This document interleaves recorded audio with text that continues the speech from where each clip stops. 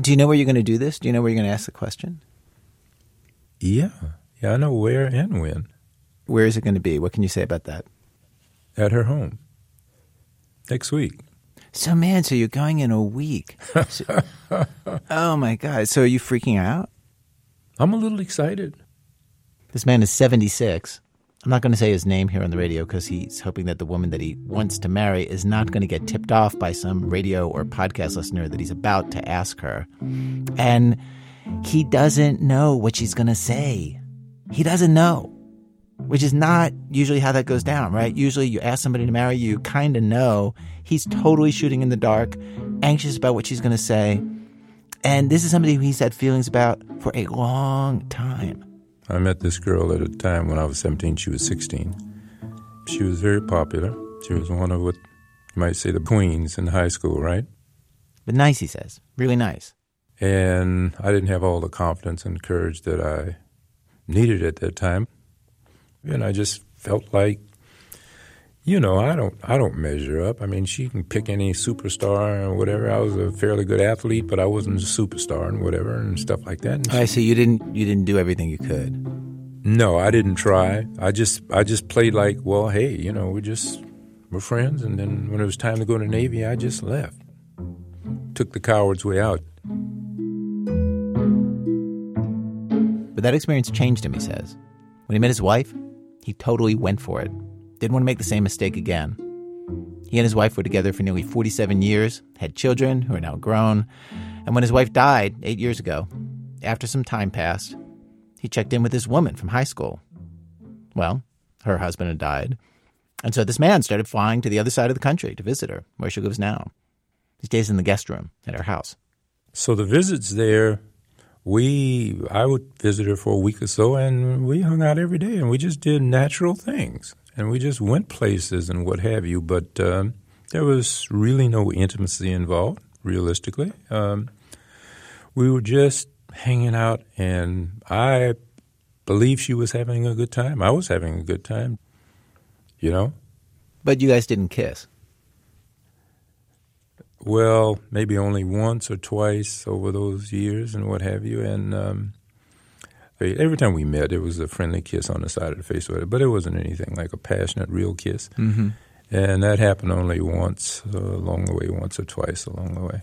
Now, you must have been testing the waters and saying things to figure out where she felt and what her feelings were, right? I was trying very hard to find that out along the way, Ira. And I was getting some mixed signals. I had a sense, on the one hand, when it was okay, those mixed signals. She'd hold his hand all the time. She never hesitated when he would call her and ask to schedule another week-long visit. But at the same time, she seemed very encouraging about him going out with other people, like weirdly encouraging. And she did not seem interested in discussing her feelings towards him. It seemed like any time a question or anything came up that kind of related towards that or went in that direction, she tended to slide away from it a little bit. That does not sound good to me. That didn't sound good to me either. My feeling was that she doesn't want you to ask this question. She doesn't want to have to give you that answer. Did you tell her you love her? Yes, I did. Has she ever said, I love you back? No.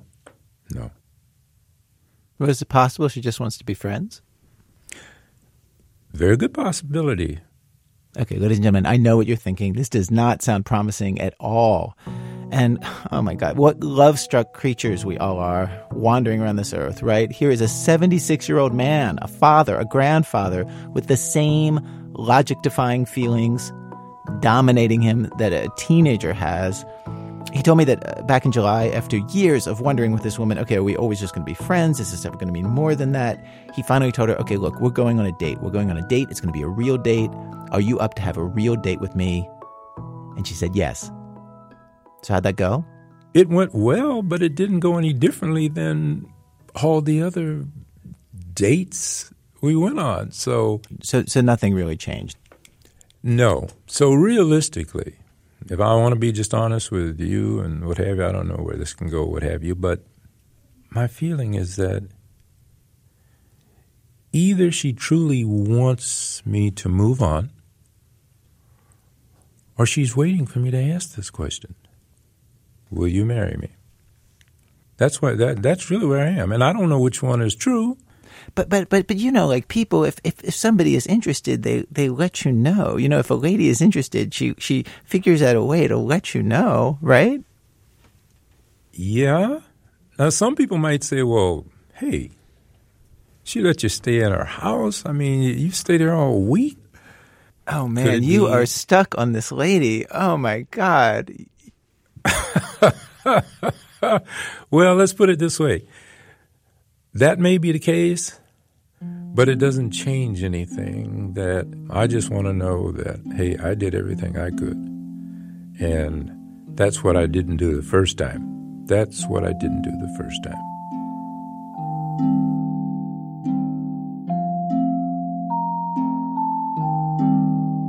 You know what strikes me is that this is just very inconvenient for you, that you like her so much. That I like her so much? That's inconvenient? Yeah, that you're having these feelings, that you're stuck on this lady. It seems like you're in the grip of this thing. You don't even have a choice. It defies all good sense. You know all the signs pointing against it, and yet you feel like you have no choice. You have to ask this question. Oh, I do have to. In truth, I understand that. I do have to ask the question. My heart says resolve it. You know, just resolve it. And if her heart doesn't want it, then I don't want it with her, you know.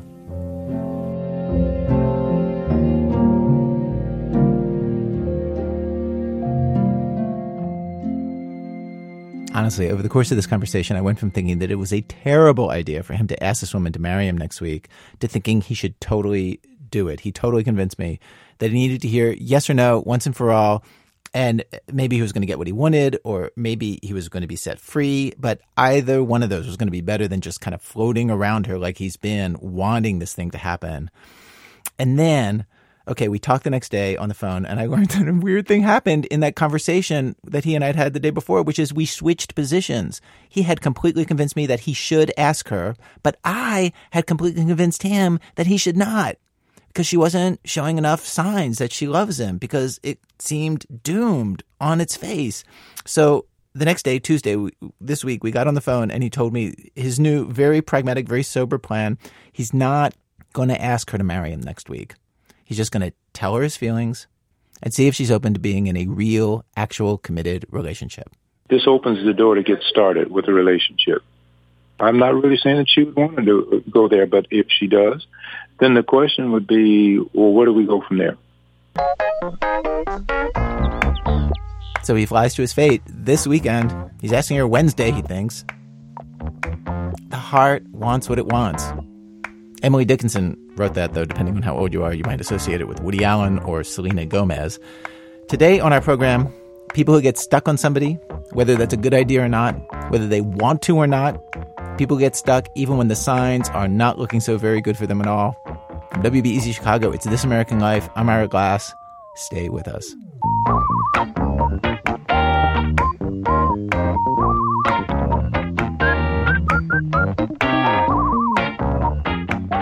Act one, Jesse's Girl. So here's a great example of the heart wanting what it wants against all reason. It's a story of a con that lasted for over 2 decades. And when the con was discovered, there was a trial, and incredibly, some of the people who had been conned testified on behalf of the man who scammed them. They defended the con in court, which is to say that even after the con was over and the truth was revealed, people still bought into it. NPR's social science correspondent Shankar Vedantam was so curious about why and talked to some of the victims, including a man who says he got a lot out of being conned. Here's Shankar. So here's how the con worked. Guys around the country signed up for a pen pal service. It would put them in touch with women they could befriend and correspond with. And then they'd start to receive letters. They come from Hillsdale, Illinois. Some of them are white, pink, green. Jesse is a sweet, soft-spoken man with thick plastic aviator glasses. He started receiving the letters in 1985 when he was in his 30s. Back then, he was overweight. He'd never had a serious girlfriend, always lived with his parents. After his mother died, he spent most of his time taking care of his sick dad and working at his family's restaurant. Jesse's favorite letters came from a woman named Pamela. Yes, I usually took it at the end of the day when I got them in the mail, went into my room and laid on my bed and just sat there and read them. Dear Jesse, deep down you know as well as I do that you could be a lot better off than you are if you only had someone on your side.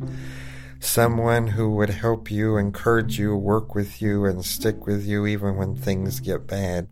What I'm talking about, of course, is a true friend, but that kind of person is hard to find today, isn't it? Jesse had never met or talked to Pamela, but he was curious. He wrote back, telling her a little about himself, and Pamela replied again and again. The letters were typed in a girlish font and signed in a blue pen with big, loopy letters. In another letter, Pamela wrote, "Just before I sat down to write this letter to you, I was thinking how lucky I am that in this great, big, crazy world, I found you. I hope I can be part of your life for a long time, darling, and I hope as time goes by, I'll be able to make you happier and happier." This mystery woman seemed to know him. She made Jesse feel understood. She made him feel loved. You can tell when you meet a person that they're not superficial. This is coming from their heart. Everybody's looking for that perfect love and everything, and this pops up. So I thought, well, could this be something different? This was Pamela. He was middle-aged, balding, and had a small gray mustache. His real name was Don Lowry. Was any of it difficult to come up with these characters? Did the characters bore you? I mean, tell me about it as a writing project. No, I look at a photograph of a girl and say, what kind of girl is this? Where is she from? What does she like to do? It was fairly easy after a while. The first 20 were a little bit rough, but the next 80 were not hard at all. And you enjoyed making up these characters? I loved it. Yeah, I loved it. I admit that. Don died in 2014, but I met him in 2011 in a rundown house in Butler, Pennsylvania. He was 82. If you have trouble understanding Don's voice, it's because he was a lifelong heavy smoker. The desk in his living room was covered with ash. His sofa smelled of smoke. Don told me he always wanted to be a writer, but his real talent was in being a hustler. He always had a scheme going. In his early 30s, Don visited Mexico and wrote a traveler's guide where he explained how American men could live cheaply there, pick up women, and get by with rudimentary Spanish. It was called Mexico Bachelor's Paradise. It didn't sell. And then he tried something most writers would never consider. He changed the name of the book's author to a woman's name. Sales skyrocketed, he said. Apparently, lonely American men didn't want tips from a guy, they wanted tips from a girl. Don realized there was a market waiting to be exploited. He rented mailing lists from magazines that catered to single men and started writing letters to them, posing as different women. Men like Jesse were invited to join a club where, in exchange for a small fee, they could receive love letters. In a moment of inspiration, Don decided to call the women who wrote the letters angels. Angel Linda, Angel Christina, Angel Pamela. He purchased stock photos of models and printed catalogs with photos and bios for each angel. Angels came in different flavors. Some were compliant, helpless, and pure. Others were raunchy and sent nude photos of themselves. Most were young and all were eager to please. Dream women for a certain kind of man, dreamed up, of course, by another man. In one brochure, Angel Linda Scott is pictured in a one-piece swimsuit on her hands and knees. Angel Christina looks like an idealistic woman. She's shown hugging a tree and holding a flower. I prefer a certain type of man, Christina says. He can pick up a handful of dark, rich soil and feel a kind of reverence and joy. But he's awfully hard to find. Don mailed these brochures to men like Jesse. If a man wrote back, Don began sending letters to him as Angel Christina or Angel Linda. Don told me he didn't want members who were just looking for sex. He wanted men looking for meaningful relationships who would be in it for the long haul. He thought this would be better for business and better for the marks. The guy, his wife died, and he was living alone. He didn't have any friends. That kind of thing. He needed this. He didn't have anything or anybody else to cheer him up. Nobody. We did. These girls would boost their egos. Things like, oh, your handwriting is so masculine. Things like that. Little things. Gave the guy a boost. And they loved it. After a few letters to Jessie, Pamela let him know that the only thing she wanted was a little help. Darling, I want you to know that I really love writing you every day. It has filled a great need in my life, and I know I'd be very sad if I had to stop writing you and being your friend. I hope you feel the same way about me and my letters to you. I think it's fair and reasonable for me to ask you to help with the expenses of paper, envelopes, postage, photos, and the other things I'll be sending you. If you could send me just $10 a week for my letters, I could continue writing every day as I have been. Jesse was fine with that. He figures he sent in $4,000 or $5,000 between 1985 and 88. It wasn't a big deal to him. My business was prospering pretty well. We ran over $100,000 3 years in a row, so it was no problem for me to be sending money and stuff, so... Pamela often sent Jesse stories about the two of them for a little extra money. In one, Pamela and Jesse go on a picnic together. In another, he literally rescues her as a knight in shining armor. There's one story that has them both lying on a bearskin rug in front of a fireplace. And of course, it goes where you think it will go if two people are lying on a bearskin rug in front of a fireplace. But it's romantic, not explicit. The language is tame. The letter concludes, I lay beside you and whispered, good night, my sweet darling. Let us drift away to paradise in our dreams and wake up together to a new and wonderful day. I kiss you gently and fall asleep in your arms. Okay, obviously cheesy. Don Lowry was not a gifted writer, but he was a gifted manipulator. When I first heard about the story, I assumed the men who signed up for the letters from the angels must have been such easy marks, so naive. Who else would buy such absurd fantasies? But then I read the dozens and dozens of letters that Pamela sent Jesse. He saved them in a large binder, each letter in its own plastic sleeve. And as I read the letters, I started to understand the power of the psychological tools Don used to hook men like Jesse. Most of the letters aren't epic fantasies. Most are about the minutiae of Pamela's life. She goes to the bank, she talks to co-workers, she tells Jesse her thoughts on televangelists. Over and over, Pamela tells Jesse how much he means to her. She praises him, encourages him. When you read the letters one after the other, like Jesse did day after day after day, it paints a picture that feels real. I felt the Pamela in the letters was a real person, and I knew Don was writing them. There were other tricks. In one letter, Pamela asked Jesse to keep a picture of hers nearby as he read her letters, so he would feel she was in the room with him. Jesse put up 2 photos of her on the wall. She once sent him a dime. In that letter, she told Jesse she had just had a strange day. Another driver bashed her car but didn't leave a note. Just when it looked like the day couldn't get any worse, she lost her purse. Depressed, Pamela spotted this very dime on the street. She picked it up, hoping it was a lucky charm. Later, a little boy showed up with her purse. A woman called and took responsibility for the car. Pamela told Jesse she was giving him her lucky dime. Here's Jesse reading from the end of that letter. Keep this dime, darling.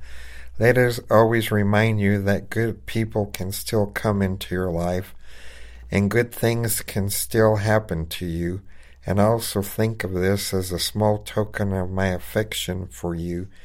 If you hold it in your hand and squeeze it hard, you'll feel the warmth of my love coming out of it. Did you actually do that, Jesse? Yes, I think I did do that and everything. Like I said, Jesse's mother had recently died, and his dad had heart trouble. He spent a lot of time looking after him. He wrote letters to Pamela, confiding in her about his depression. She sent him heartfelt letters about bad relationships she'd had, and she told him about visiting her grandfather, who was suffering from dementia. That really took its toll on her, so I kind of bonded with that, knowing that she was going through the same thing that I was. Me and her kind of more or less bonded more than any other person I've ever talked to. It was kind of like a beacon from outside. It was like if you were a ship out at sea and you were looking for a lighthouse, which they used that in the deal to look for the light and everything and guide yourself towards it where you know that you'll have safe haven. I'm not sure I'm exactly following you. Is this something from one of the letters where they basically talk about the lighthouse? Yes, and in fact I got a little wooden figure of a lighthouse that she sent to me at one time and everything, and said, let this beacon know that somebody's out there looking out for you and everything.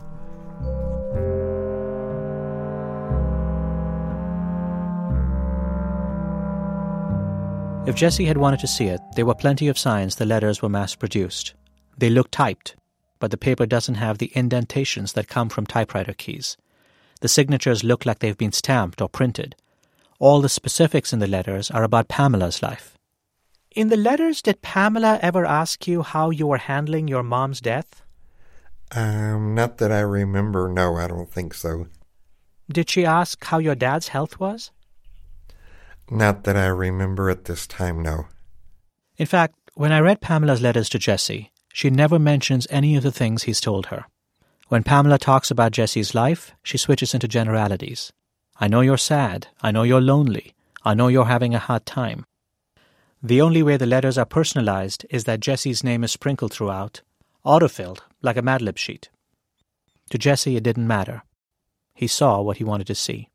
At the time, I wasn't really fully absorbing all of that. I had a lot more on my plate, kind of in turmoil with everything that was going on. So I just read them and I kind of took some encouragement out of it. Did you ever have doubts about what was going on as you were receiving the letters?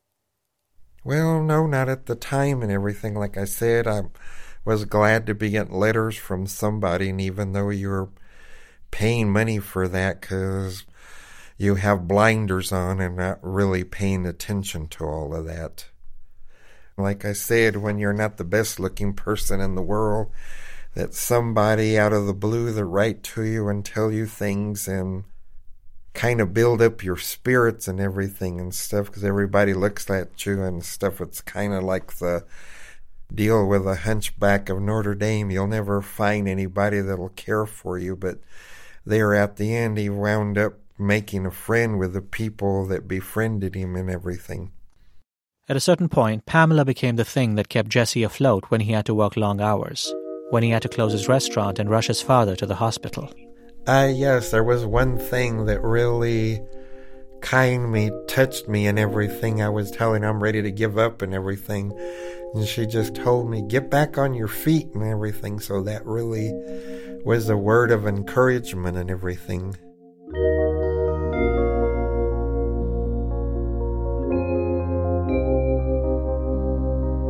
As Don went on, he realized his members were hooked and he could take the fantasy further, much further. He invented an epic world for his angels with a magical backstory and a fantastic future. Here's how it worked. The angels supposedly lived together in a retreat, hidden away from the world. Most were lost souls, escaping drugs and bad men. These were women who needed a steady hand and a strong shoulder. As he invented more angels, Don came up with interweaving backstories. Some angels were good, some bad. Angels helped one another, backstabbed each other. All the men who signed up to join the Lonely Hearts Club understood they were joining an organization of good-hearted men who were devoted to taking care of the angels. The organization was known as the Call. Don promised members of the Call that they would one day move with the angels to a valley paradise, into a giant building shaped like a naked woman lying down on the grass. This lady-shaped building would house meeting rooms and auditoriums. The paradise was to be called Shondaza. In exchange for their contributions, the members would have their needs looked after at Shondaza, all their needs. At the center of the entire fantasy was a matriarch, a saintly woman named Mother Maria. Maria collected and managed the money from the members, and she organized and disciplined the angels. She was said to have mystical powers and could re-virginize fallen women. There were photos of Mother Maria. She was beautiful. Maria's photos were actually of a woman named Esther. She was Don's wife. Not all the members of the call believed in Shondaza. Jesse stuffed the letters describing Shondaza in the back pocket of the binder. He figured it was just some wacky idea Pamela had and just ignored it. But there were other fish who found this hook tempting. In my mind, I always held this area of, tried not to be convinced, 100% about it, surely, it's too good to be true. This is Ken Blanchard. He's a big, gentle man and was another member of the call for many years. He was single when he joined, and he was still single when I met him in 2012. What was the draw? What did you tell yourself when you said, this is too good to be true? Well, I think with me it was the prospect of maybe at least having some sort of communication with some women, maybe my age, maybe a little bit too young for me, maybe, even then. But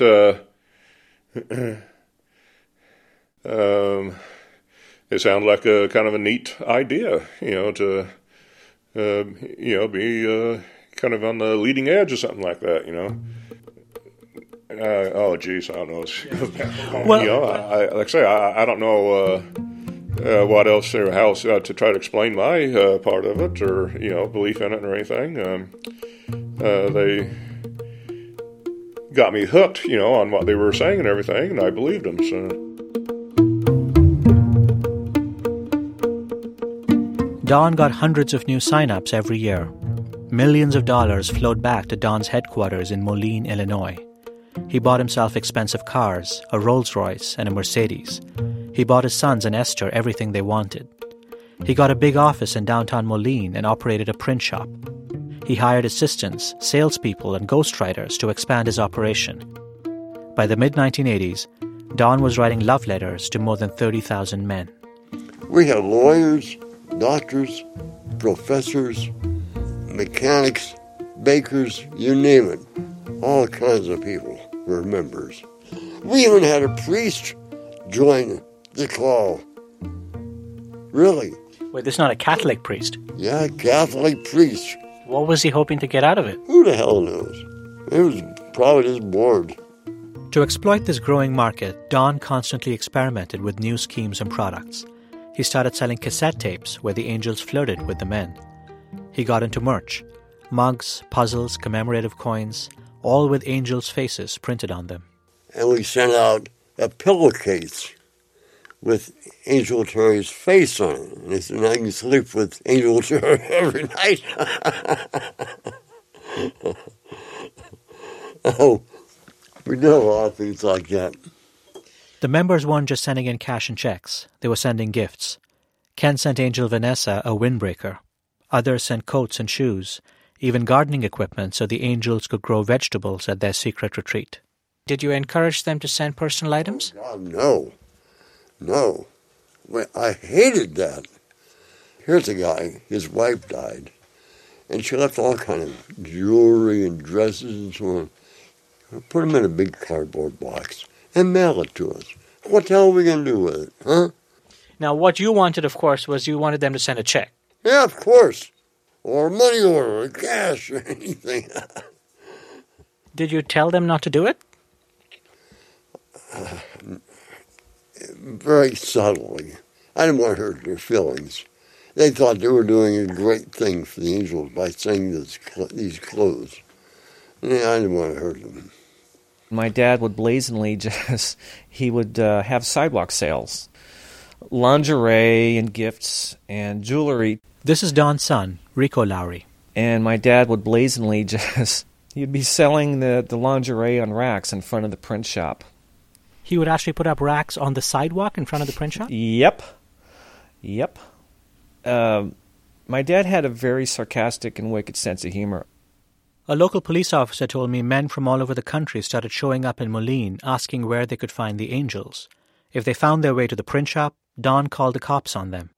Dumbfounded police tried to explain to the men that there was no Angel Vanessa, no retreat, no Shondaza. But occasionally, if Don was in the mood, he'd actually allow them to meet female employees whom he had asked to pose as angels in photos. In time, Don even set up events for his most loyal members to meet the angels. He called them gatherings. At the gathering in Chicago, an advice columnist offered dating suggestions. A comedian told jokes. angels in yellow-green dresses leapt around on stage in an interpretive dance. Jesse went to the Moline gathering. He was excited to finally meet Pamela. She looked just like she did in her pictures. In fact, she was one of Don's employees, and her name really was Pamela. She greeted Jesse warmly. But Jesse's excitement was tempered by the fact that there were a dozen other men at the gathering. Jesse was shocked to find that every man thought he was in a personal relationship with Pamela too. They crowded around her, vying for her attention. And then that's when it dawned on me and I said, hey, this is not what I thought it would be or anything. That it was a ripoff. Well, that was kind of like getting a kick in the stomach. It was upsetting and everything. We sent all that money and this and that and the other, and it wasn't what it was meant to be. Got you down to reality and stuff, so. Jesse knew that Pamela liked music boxes, so he bought her an expensive one with a tiny record on it that played When the Saints Go Marching In. Pamela loved it. He says she stared at it and let the record play. It went on and on and on. The other men stood around them and looked at Jesse. They looked at Pamela, then back to Jesse. He liked that he was making them jealous.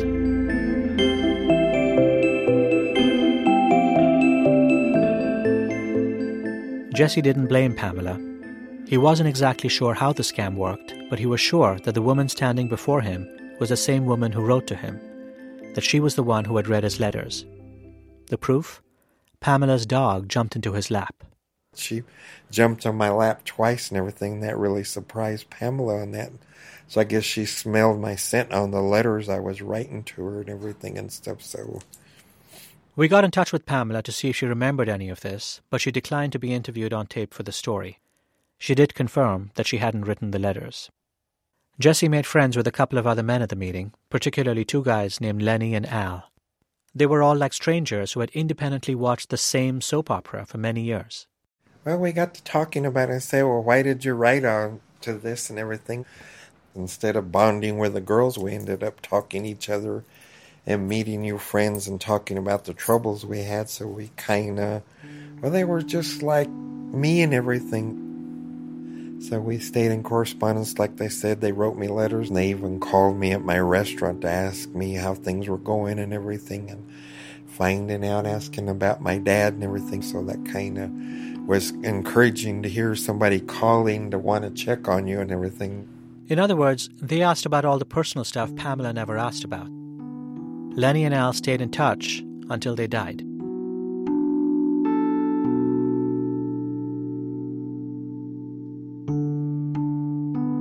What finally brought Don Lowry's scam to an end was a woman named Susan Rasso.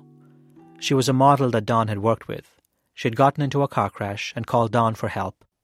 He showed up at the hospital with a photographer. They unbandaged her wounds and took pictures. They sent these to all the men who were corresponding with Angel Susan and asked them for help in paying her medical bills. But Don didn't give Susan the money. She went to the cops. And she came to our office. She revealed the promises Mr. Lowry had made to her and broken. The return that Mr. Lowry received was staggering in terms of dollars and cents. This is Lieutenant Kenneth Rexroth of the Moline Police Department. He'd been aware of Don Lowry for years. He turned away many men who'd come to the police station in search of the Angels, and he'd been looking for a way to lock Don up. He was very diabolical. He's a sinister person. I consider Mr. Lowry to be an evil man. But thanks to Susan Rasso, the police finally had evidence to obtain subpoenas. They raided Don's print shop. They found out that some men sold everything in order to give their life savings to the Angels. One man lived out of his car and forwarded his Social Security check to his angel. When the police got in touch with these guys, many of them realized for the first time that their treasured letters were written by a man.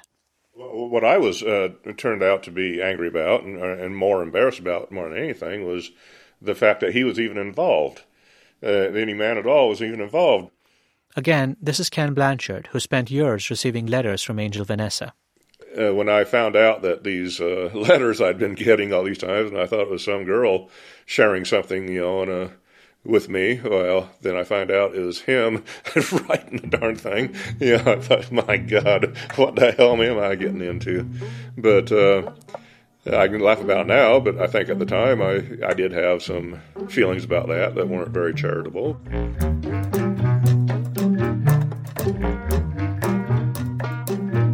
Don's lawyer said that if members believed the angels were real, that was on them. As Don told me many years later, people believe what they want to believe. You cannot dissuade them. Most members believe the angels live forever in a never-never land called the retreat. We told them they lived forever. They never grew old. Does that tell you anything? Huh? Well, you're surprised that they believed you? Yeah. And it helped him. I mean, it made him happy, so big deal. Don and Pamela were charged with mail fraud, conspiracy, and money laundering. The press mobbed the trial. Don was shamed in the press, called a snake oil salesman in People magazine. Which brings me back to what got me interested in the story in the first place, the thing that really surprised me. Many members flew from all over the country to show up at the courthouse in defense of the call. Some stood outside with picket signs defending the Brotherhood. Jesse and his friend Al were both there. As they waited outside the courtroom, Jesse saw Pamela come up. He rushed over to her.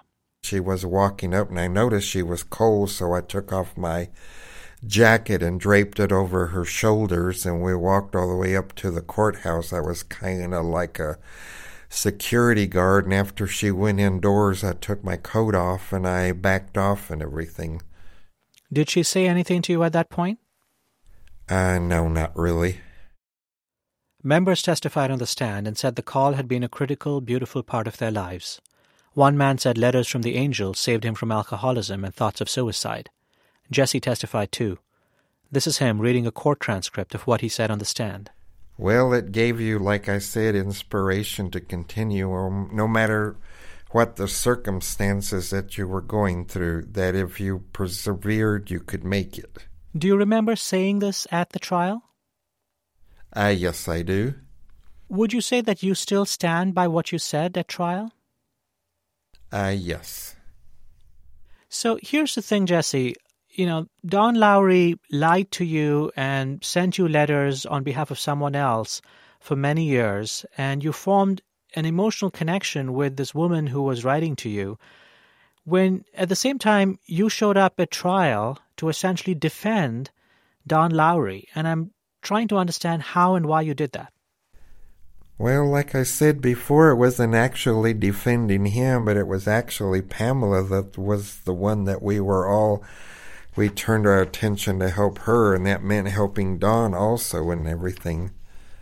I understand that Dawn was really the mastermind of the operation, but when she showed up at these meetings and she presented herself as the same Pamela who was the Pamela in the letters, wasn't she lying to you?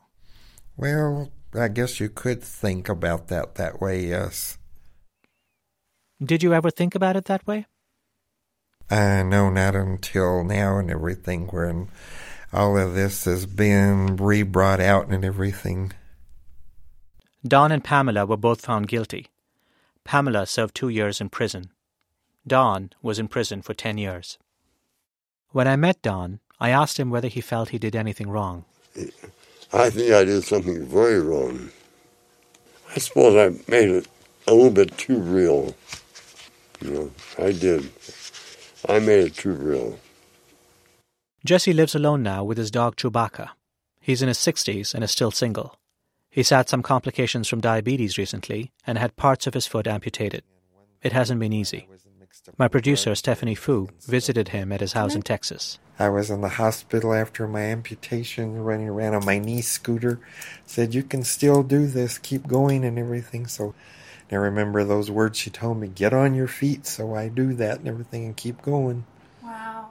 Even now, even today. Yeah, even today and everything and stuff. So, but basically, that line, get on your feet, it doesn't really matter who wrote it. No. You think back, but it brings back fond memories of way back when, and you could be in your hundreds and everything or older, and I hope to have this on my mind on down the line and everything and stuff. So Jesse still has the little wooden lighthouse Pamela sent him. It's on his dresser in his bedroom. And he still has 2 photos of Pamela in his den, one on the wall, one on his desk. In one, she's sitting in an office chair, hands in her lap, not glamorous or sexy or anything. Jesse says, she's just sitting there, being herself. It's just a little something to say, I made a friend.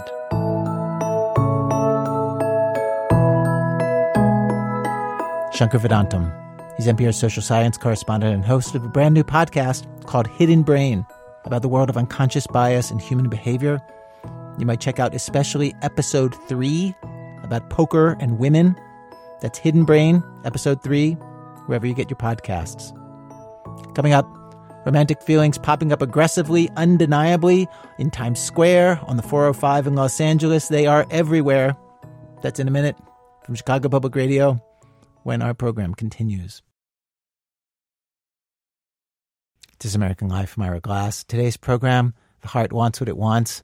What happens when you find that whether you like it or not, you're having feelings, big feelings for somebody who is giving you signs that it really might not work out. We first broadcast this show a year ago. We have arrived at Act 2 of our program, Act 2, My Love is Blue.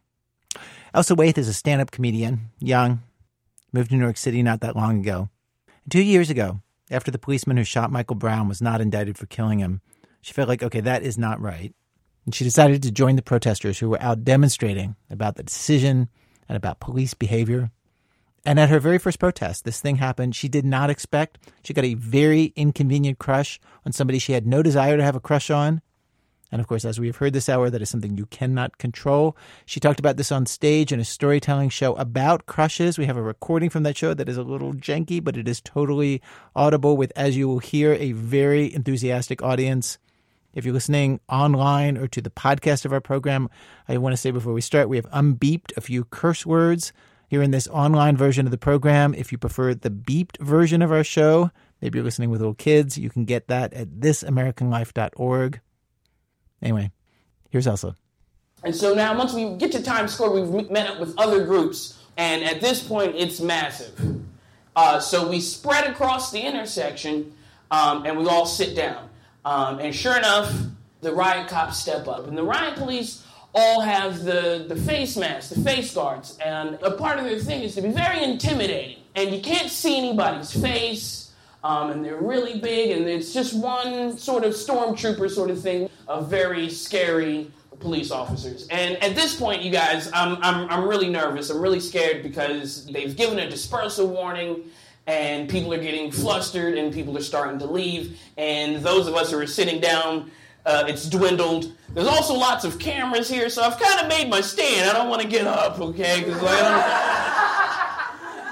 people are going to see that. And I'm just kind of trying to find a zen place. I'm just trying to look around and just find something to focus on. And really all I'm seeing is my reflection in all of these face masks. Until I get to one officer who has not put her face mask down, you guys. And it was just the most angelic face.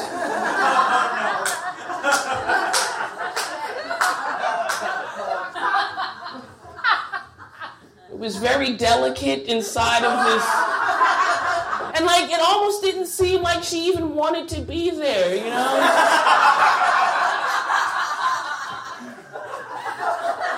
I was transfixed. And the sergeant, he says, line up. And I realized that they're lining up in front of who they're going to arrest. And she's lined up with me.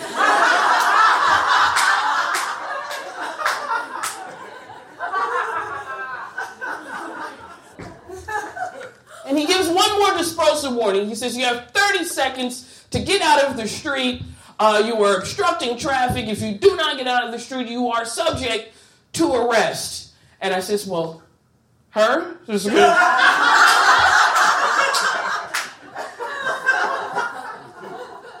The sergeant gets on the megaphone and he says, okay, that's it. Whoever's here, round them up. And so she leans in and she says, "You're gonna have to come with me." And I realize I'm being filmed. There's lots of cameras. Flash bulbs are going off everywhere. And so I wanted to be really thug and gangster about it. You know what I'm saying? You know, I was like, in my mind, I said, "Yeah, you're gonna have to pick me up." But I think what actually came out was like, "Yeah, okay."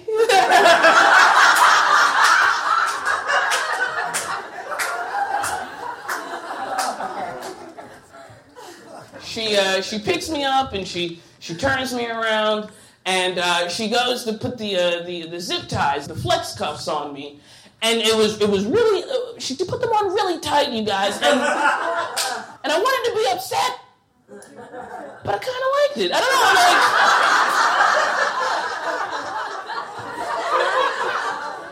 know, and like here's the thing, you guys, I was part of the first 10 people to be arrested in New York City in conjunction with these non-indictments. They were calling us the Times Square 10. My picture was like everywhere. Like in the morning when I woke up, it was on CNN, it was on Yahoo News. And so all my friends back home, they seen these pictures and everyone's like, "Wow, you look really calm amongst all this chaos." What was going through your mind, you know?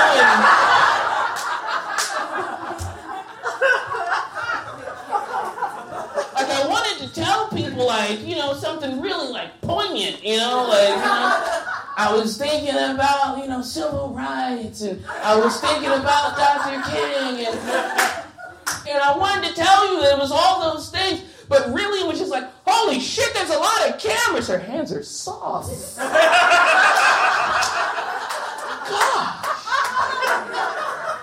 So they load us into the back of the paddy wagon. Unfortunately, she does not ride with us. But when we get to the precinct now, I'm reunited with my arresting officer because they have to take you through the booking process, okay? And so then they take your mugshot. Now I'm ready for this. Like all the excitement from getting arrested is dissipated. But here's the real shit. Like I'm getting processed now, but you're partnered up with who arrested you. So I get her name now, and this is Officer Laura. All right, so now I have her name, and this is great. So she's taking me through the fingerprinting process, and they have to take your hand. They do it for you. They take your hand, and she's holding my hand and pressing my fingers into the ink, and now we're making a finger picture. It's gorgeous. This is our first piece of artwork together.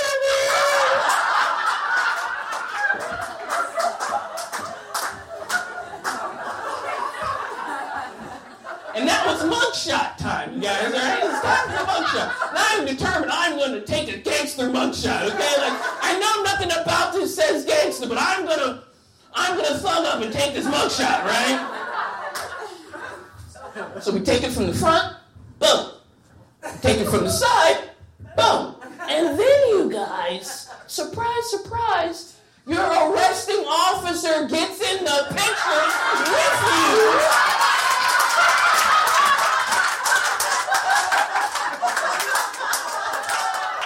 And we get to take a picture together.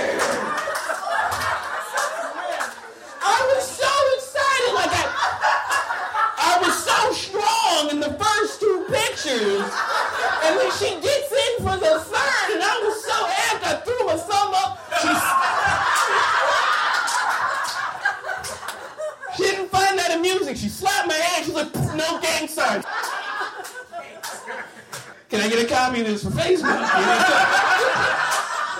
No one's gonna believe me. So that's where all the fun stopped, you guys. They put me in the cell. I was in there for 8.5 hours. But I left in the morning. I wasn't tired. I wasn't upset. I just kind of had like butterflies, cherubs, rainbows, unicorns.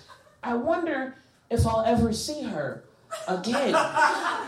you know? But I finally, got the gumption to go back out, and I was like, I'm not going to let this, silence me. I'm not going to let this scare me. And I had some downtime. I'm going to go back out, And so I went back out, no friends, nobody, didn't tell anybody I was back out. Went back to Times Square, and I was out there and taking laps around Times Square with signs, waiting for the crowd to get bigger. And you guys, I see what appears to be Officer Laura. And you gotta understand, I'm with some really, anti-police people.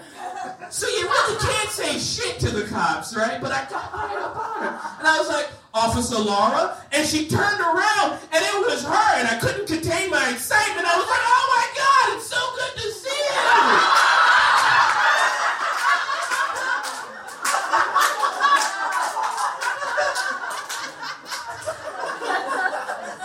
And I gave her a hug.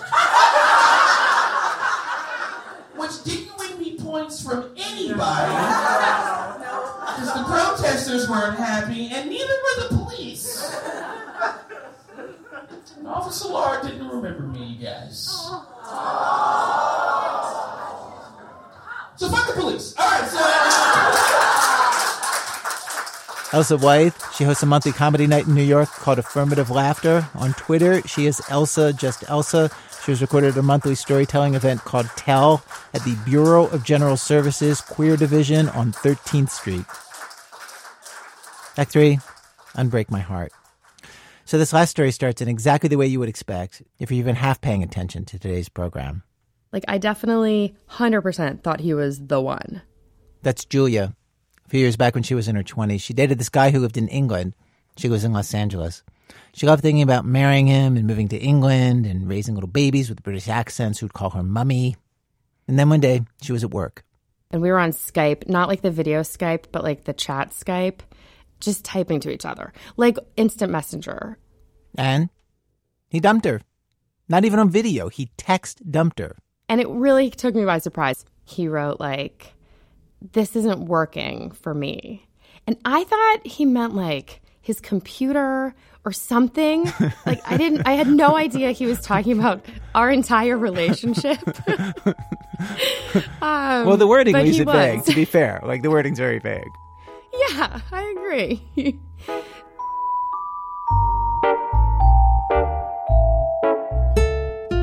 She couldn't concentrate on work anymore. Her life was wrecked. No more babies calling her mummy in the future. And as she drove home, sitting in traffic, I called 1-800-EXPEDIA, and I bought a one-way ticket to England that left in 6 hours. Maybe you should explain your thinking here. I really thought, okay, I'm going to make this big grand gesture. I'm a big rom-com fan. And I felt this was my rom-com moment in life. What would Bridget Jones do? You know what she would do? She would go to England, right away. So that was the plan. I thought I'd show up at his house. It'd be a surprise. And he'll see me, and our eyes will lock. And if he sees me, he'll remember we're perfect for each other, and we should get married.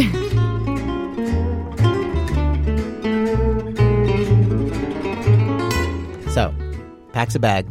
Overpacks, actually, because who knows how long she'll be staying. Maybe the rest of her life. Lands in England, gets off the plane, and it hits her. As I'm in the customs line, I start like crying and a little bit freaking out. Like, what am I doing? And I think that was the first time I started thinking, like, what if it doesn't go as I think it'll go, you know? Yeah. Like, when he sees me, he won't say, you're the one. Yeah. So I, like, started crying, and I get to the front, and I approached this customs agent who was, like, this adorable little British guy. He was, like, maybe 20. Yeah, sir. How long are you going to be in the country? Standard question. But this sets off a huge crying jag because, of course, that is the biggest question in her whole life at this moment.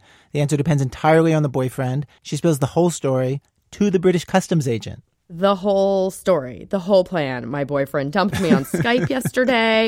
I bought a one-way ticket to England. I'm going to surprise him. And I told him, but he's the one. He just forgets I'm the one. And I looked at him and I'm like, is that crazy? And I swear to you, Ira, he looked me straight in the eye, and with this adorable little British accent, he says, you gotta do what you gotta do for love. Which I thought was like, yeah, he's right. I mean, come on. That's like straight out of a romantic comedy, right? And I really thought at that moment, like, I am doing what I gotta do for love. That's what I'm doing right now.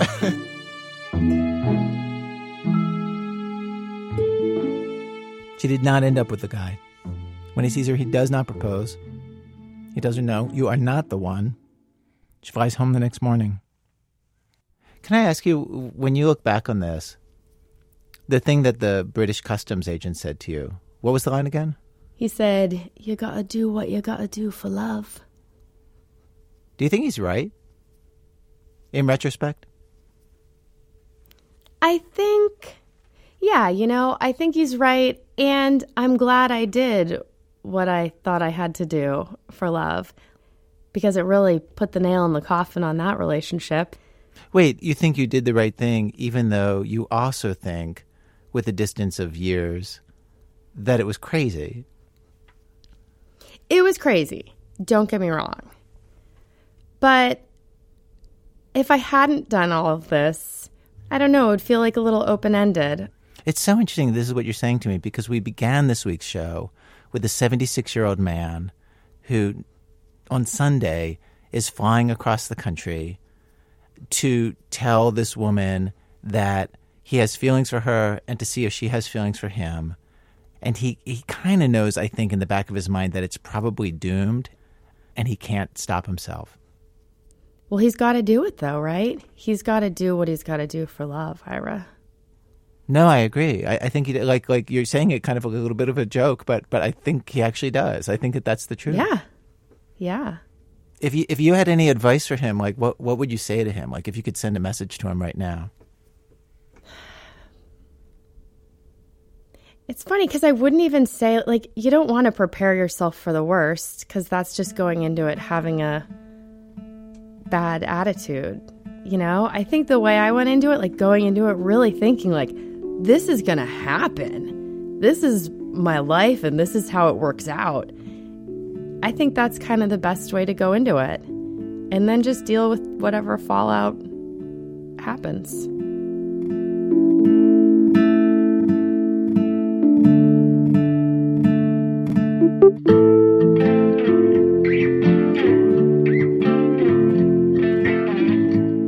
Julia Lillis.